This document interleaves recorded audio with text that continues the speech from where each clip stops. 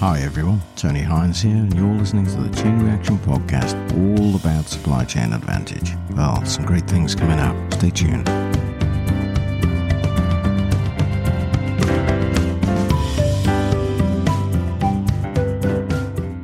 Well, if you think of all the problems that we've had in the last week or two in the Red Sea, and many shipping companies saying that they're going to sail around the Cape of Good Hope to avoid the Red Sea and the Suez Canal, then these are challenging times for shipping. I took a look at Lloyd's list, and on the 18th of December, they say that up to 1.7 million TEU container ship capacity could be needed for the Red Sea rerouting. So let's have a look at that, because the rerouting of all the container ships around the Horn of Africa will need significant capacity. Liner operators, they say, could speed up vessels to make for longer voyages, as they'll require additional capacity to maintain services that typically use those routes, and they reckon that this could be 1.7 million TEUs. Interestingly, the Evergreen company is one of those companies that will be rerouting its ships, and if you remember, Evergreen had the Ever Given stuck in Suez a couple of years back, so they don't want any further disasters to behold their company. So all this disruption is due to the Houthis attacking the ships from Yemen. And Yemen is on the entrance to the Red Sea. So there are all kinds of problems in shipping. The drought in the Panama Canal means vessels on the Asia to US East Coast route can't use the Panama Canal, and this will result in more significant disruptions for those vessels. And then you've got this problem in the Red Sea and Suez on the east-west journeys coming from places like China. Container freight rates on the Asia to Mediterranean routes have already risen by 20%, so they've already pushed up the prices. So as I said in the news roundup last week, you've got prices going up, so the costs will increase for everybody. The insurance costs will go up because of the higher risks, and of course, freight charges have already gone up and they're on the rise. So this rerouting of these vessels around Africa will likely add about $1 million to a large container ship's fuel cost. And we've already seen 8 ships diverted. The CMA Benjamin Franklin, which is an 18,000 TEU vessel, HMM Dublin, Maersk Hanoi, those are 24,000 TEUs and 15,200 respectively, and the MSC ships, Erica, 19,000 TEUs, Isabella, 24,000, Tessa, 24,000, and the MSC Virginia, 14,000, and the YM Wonderland, which is a 14,000 TEU ship. So this little tiny corner of Yemen at the Bab al-Mandab Strait is the problem, and the United States is already arranging to put ships there to dampen down that problem and bring things back into control.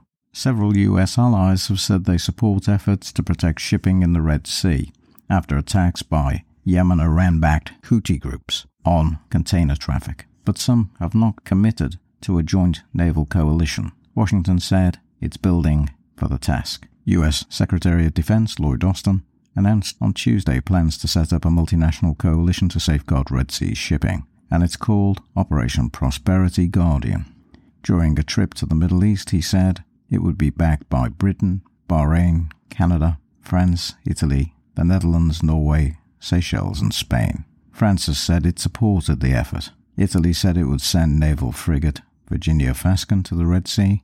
Spain's defense ministry said it would only participate in NATO-led missions or EU-coordinated operations. Britain said HMS Diamond would join Operation Prosperity Guardian. The Netherlands said it would send 2 staff officers, and Norway said it would send 10 naval officers to Bahrain, the headquarters of CMF. A combined maritime force is a multinational maritime partnership led by the United States from Bahrain, which is the base for the US Navy 5th Fleet. The CMF has 39 members, including NATO and European states, regional countries and other nations.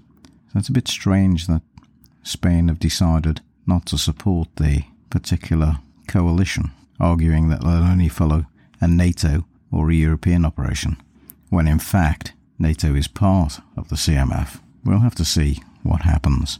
Saudi Arabia were conspicuously absent from the task force to tackle the problem of the Houthis in Yemen. And that's because Riyadh is trying to enter a period of détente with Iran.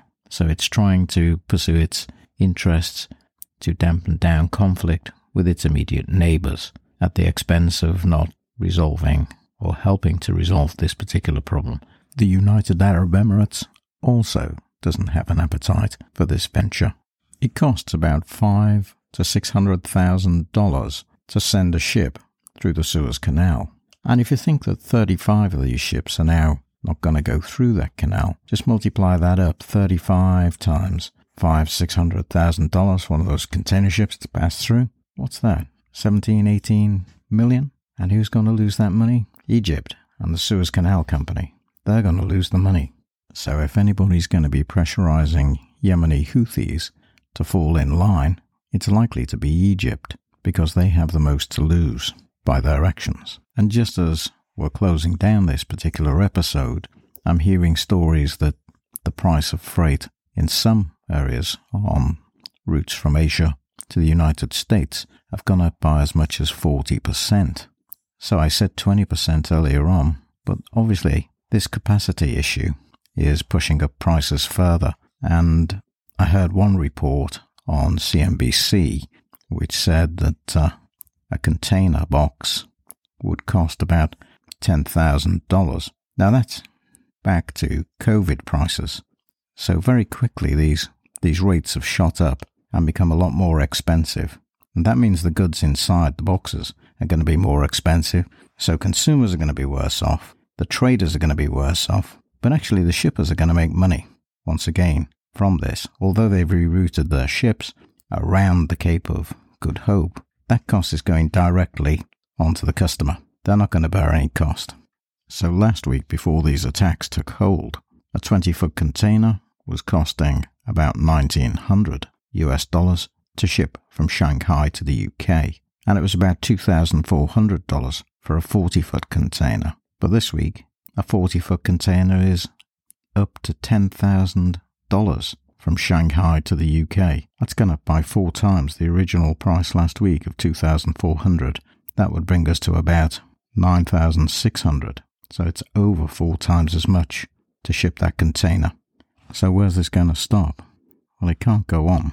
And of course the shippers are the beneficiaries. And I've heard people talking about the first quarter of 2024 being quite expensive. Well, I would say a good strategy would be to delay your shipment, to put pressure on the shippers to lower their prices, if you can. But if you need the goods and it's critical to get them, you can't. And of course, the shippers know this.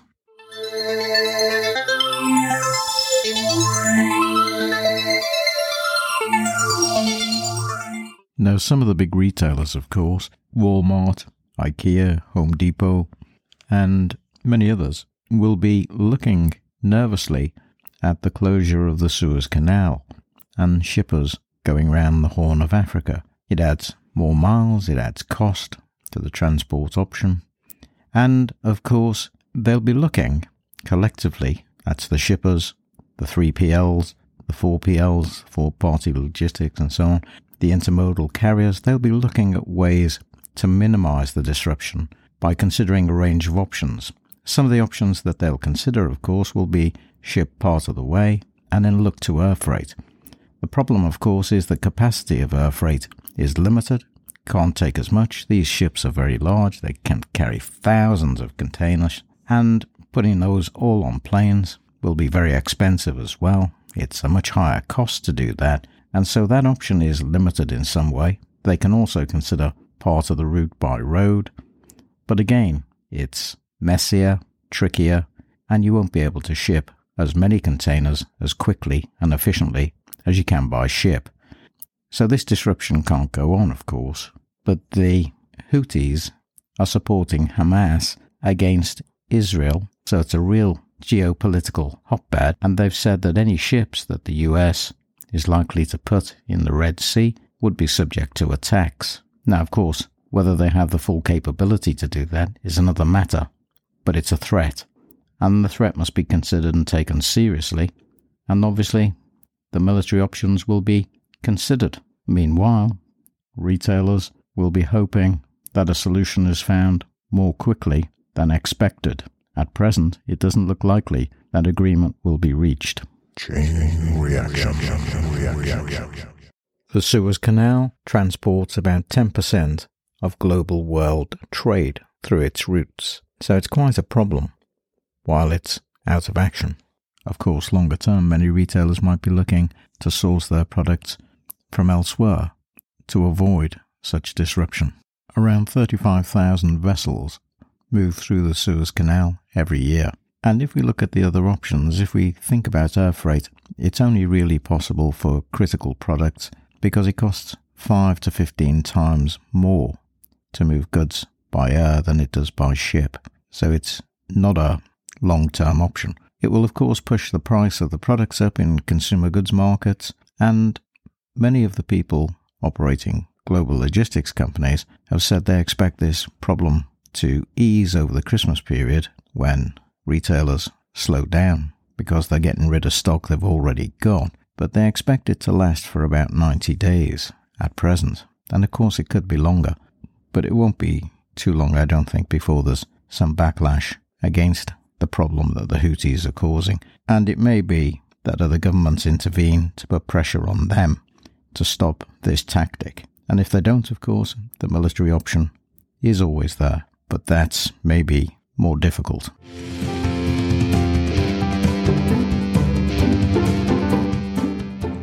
China is the world's largest producer of rare earth metals, and this week, on Thursday, it banned the export of technology to extract and separate the strategic metals to protect its dominance in several strategic areas. The Chinese ministry responsible said that they've banned the export of production technology for rare earth metals and alloy metals, as well as technology to prepare some rare earth magnets. And they've published a list of these in the catalogue of technologies prohibited and restricted from export. And the stated aims of this catalogue is to protect national security and public interest. China has significantly tightened rules on the export of these metals this year, and it's in an escalation of its trade war with the United States over the control of critical minerals. It's introduced export permits for chip-making materials, gallium and germanium, back in August, and for several types of graphite since the 1st of December. The move to protect these rare earth technologies by China, as Europe and the United States try to reduce dependency on rare earth metals. China produces 90% of refined output. These, of course, are the 17 metals used to make magnets, which are used in electric vehicles, wind turbines, and electronics. And you'll have heard me talk about these before on the Chain Reaction podcast, particularly in the episode on China dependency and in a recent episode about rare earth metals. China mastered the solvent extraction process to refine these strategic metals, which Western rare earth companies have struggled with. There are technical complexities and obviously concerns over pollution. The US, Japan and France all have the separation technology, but China has the top efficiency and the cost advantage, and China hasn't been too concerned over the polluting aspects of these technologies, despite protests at home. So obviously it's a cranking up of the trade war. Chain reaction. Angola this week left OPEC. Angola's decision to leave OPEC, the oil-producing exporting countries, and to go it alone will mean lower prices for oil from Angola, but it will also force down prices for oil on the world markets as a consequence of Angola's decision to take this path. Angola said that being a member of OPEC wasn't serving its best interest, and that's why they want to go it alone. Reuters have calculated that Russia's income from oil and gas during December is likely to fall by about 25% to 719 billion rubles. That's about $7.81 billion US dollars. In the previous month, it was obviously a quarter higher than that, and it's due to a fall in mineral extraction tax takings. The Finance Ministry disclosed the December budget proceeds in early January. In December 2022, official oil and gas revenues came in at 932 billion rubles. So it's fallen year on year. There are increased subsidies to refineries under the so-called damper payments, and that will also reduce revenue. And of course, Russia's oil energies and gas energy receipts have fallen or been squeezed by Western sanctions, such as price caps and embargoes on seaborne oil exports. And of course by the closure of the Nord Stream gas pipeline to Europe, which was blown up in September 2022.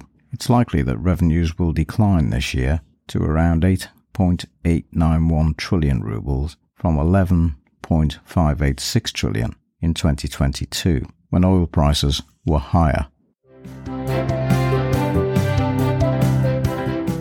President Vladimir Putin has put the Russian car dealership Rolf, which is owned by a Cyprus-based firm founded by Russian businessman Sergei Petrov, under state control.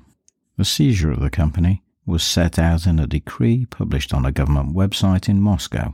It says they've taken temporary control as Russian assets are being frozen or disrupted by sanctions by the West. So this is a retaliatory move by the looks of things. The Danish brewer Carlsberg and the French dairy giant Danone have been among those affected by seizures by the Russian state. Rolf, which traditionally sold a wide range of foreign-branded cars, is the victim of the latest takeover by the state, and it's the first time a high-profile Russian business leader has been relieved of his property publicly in this way. Petrov lives in Australia, and he's accused by the Russian authorities of illegally moving money abroad, which of course he denies. Rolf has said that Alexei Guliev has been appointed the new firm's CEO, with Svetlana Vinogradova its first deputy. This temporary management would have no impact on Rolf's operations, they say. Of course, this doesn't make Russia a very attractive prospect for investors if the state is going to take over assets continually. Petrov has reportedly said temporary means permanent. Petrov was one of a small number of Russian businessmen to sign a letter back in 2014 criticizing the damage to East-West relations when Russia annexed the Crimean Peninsula from Ukraine. So perhaps this is some kind of payback. As recently as September this year, a former senior manager at Rolf was sentenced to 8.5 years in prison for allegedly participating in a deal which was supposed to be illegal, transferring funds out of Russia.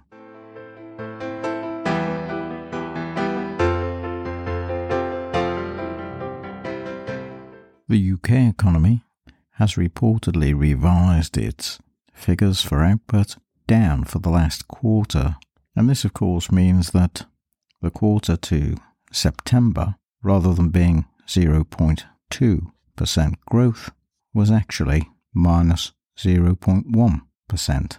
So no growth at all, rather decline. And if in the fourth quarter the figure is also negative, then technically the United Kingdom would be in recession at the end of December. I'm guessing that this news was released today to bury it in the Christmas celebrations.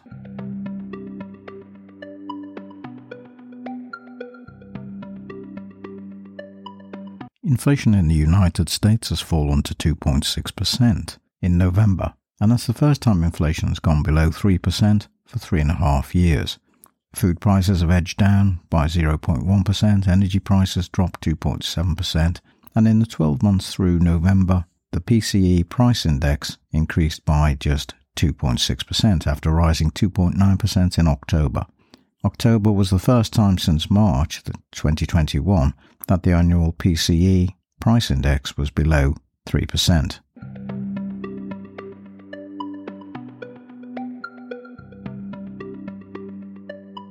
Truck engine maker Cummins has agreed in principle to pay $1.675 billion as a penalty for installing emissions defeat devices on hundreds of thousands of engines, and it's the largest penalty ever paid under the Clean Air Act violation in the US.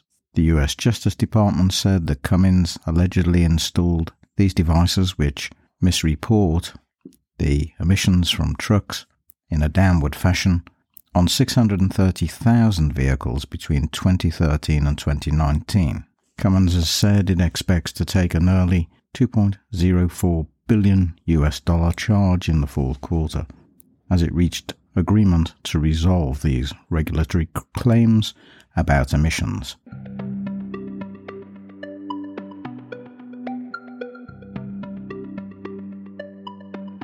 It was reported this week that Honda Motors in America is recalling 4.5 million vehicles worldwide over risks of fuel pump failure. The recall includes 2.54 million vehicles in the United States and comes after the car company previously recalled 628,000 US vehicles in 2021 and 136,000 in 2020 for exactly the same issue. Honda also issued recalls this month for the same issue in China and Japan. Honda dealers said they'll replace the fuel pump in a filing with the NHTSA. They'll notify owners in February of the recall. There are no reports of injuries, but there are 4,042 warranty claims related to the issue since 2018. The recalls include 2018 to 20 models of the Accord, the Civic, the CR-V, the HR-V, Insight, Ridgeline, Odyssey, Passport, and various Acura models,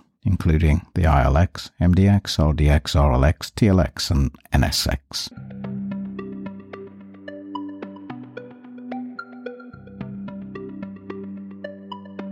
Now here's a question for everyone.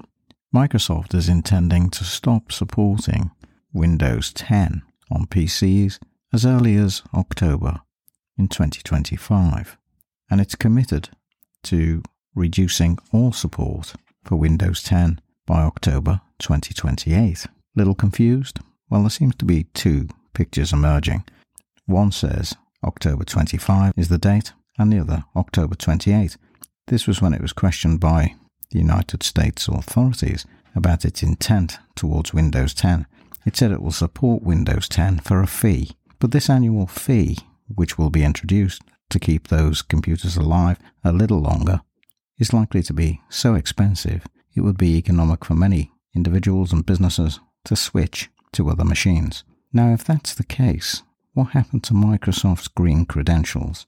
Have they got any? Because surely that doesn't make sense just to stop supporting the machines so they all end up in landfill with lots of e-waste. Is that good news? Well, many don't think so. So don't Microsoft need to do more homework on this to keep these things alive for longer so as not to create all that e-waste? Don't we have enough? This is becoming a bigger supply chain issue than many think, this end-of-life problem for many goods. There should be more of a commitment from those producing the goods that the goods will not run out of support anytime soon. This goes for all products, particularly in the e-market for screens, for mobiles, mobile devices, for phones, for PCs, and for all kinds of other electronic devices. I think consumers will get rather fed up with this. Some analysts predict that the PCs in question could produce e-waste estimated at 480 million kilograms, which is equivalent to the waste from 320,000 cars. And many of the PCs are still functional, but they'll be dumped because they won't be able to run Microsoft's operating system. Microsoft did announce a plan to provide security updates for Windows 10 devices until October 2028 for an undisclosed annual price. If the pricing structure for extended Windows 10 mirrors any past charges made by Microsoft, it's likely to be expensive. Microsoft will only continue to support these Windows 10 machines till October 2025.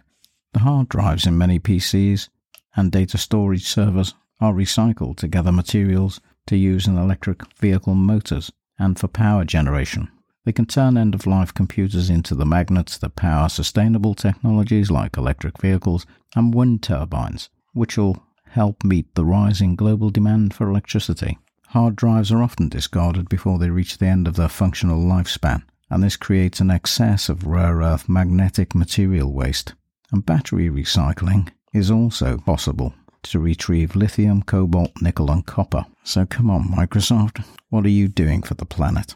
So there's going to be a lot of zombie PCs around when Microsoft pulls the plug on its Windows 10 offering, where many of the Machines left behind will not be able to run Windows 11, and there won't be updates to ensure that they are cyber secure.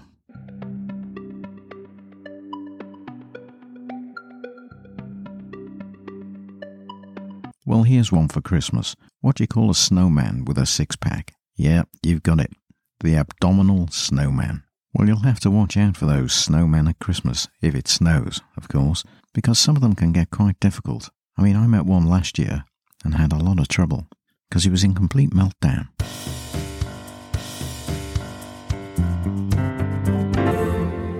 Well, I guess we're all winding down for a seasonal break right now, and I hope you're going to enjoy your time with the family.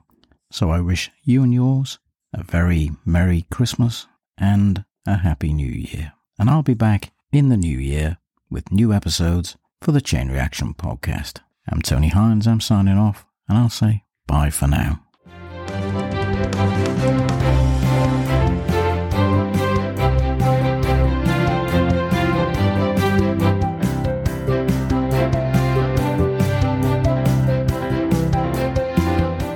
The Chain Reaction Podcast was written, presented and produced by Tony Hines. Hi, I'm Tony Hines. I'm here to tell you about the Chain Reaction Podcast, all about supply chain advantage. I've been researching and writing about supply chains for over 25 years. I wrote my first book on supply chain strategies in the early 2000s. Each week we have special episodes on particular topics relating to supply chains, and we have a weekly news roundup every Saturday at 12 noon, all things impacting global supply chains in that week. So come and join us on the Chain Reaction Podcast. I look forward to seeing you there. I'm Tony Hines. I'm signing off. Bye for now.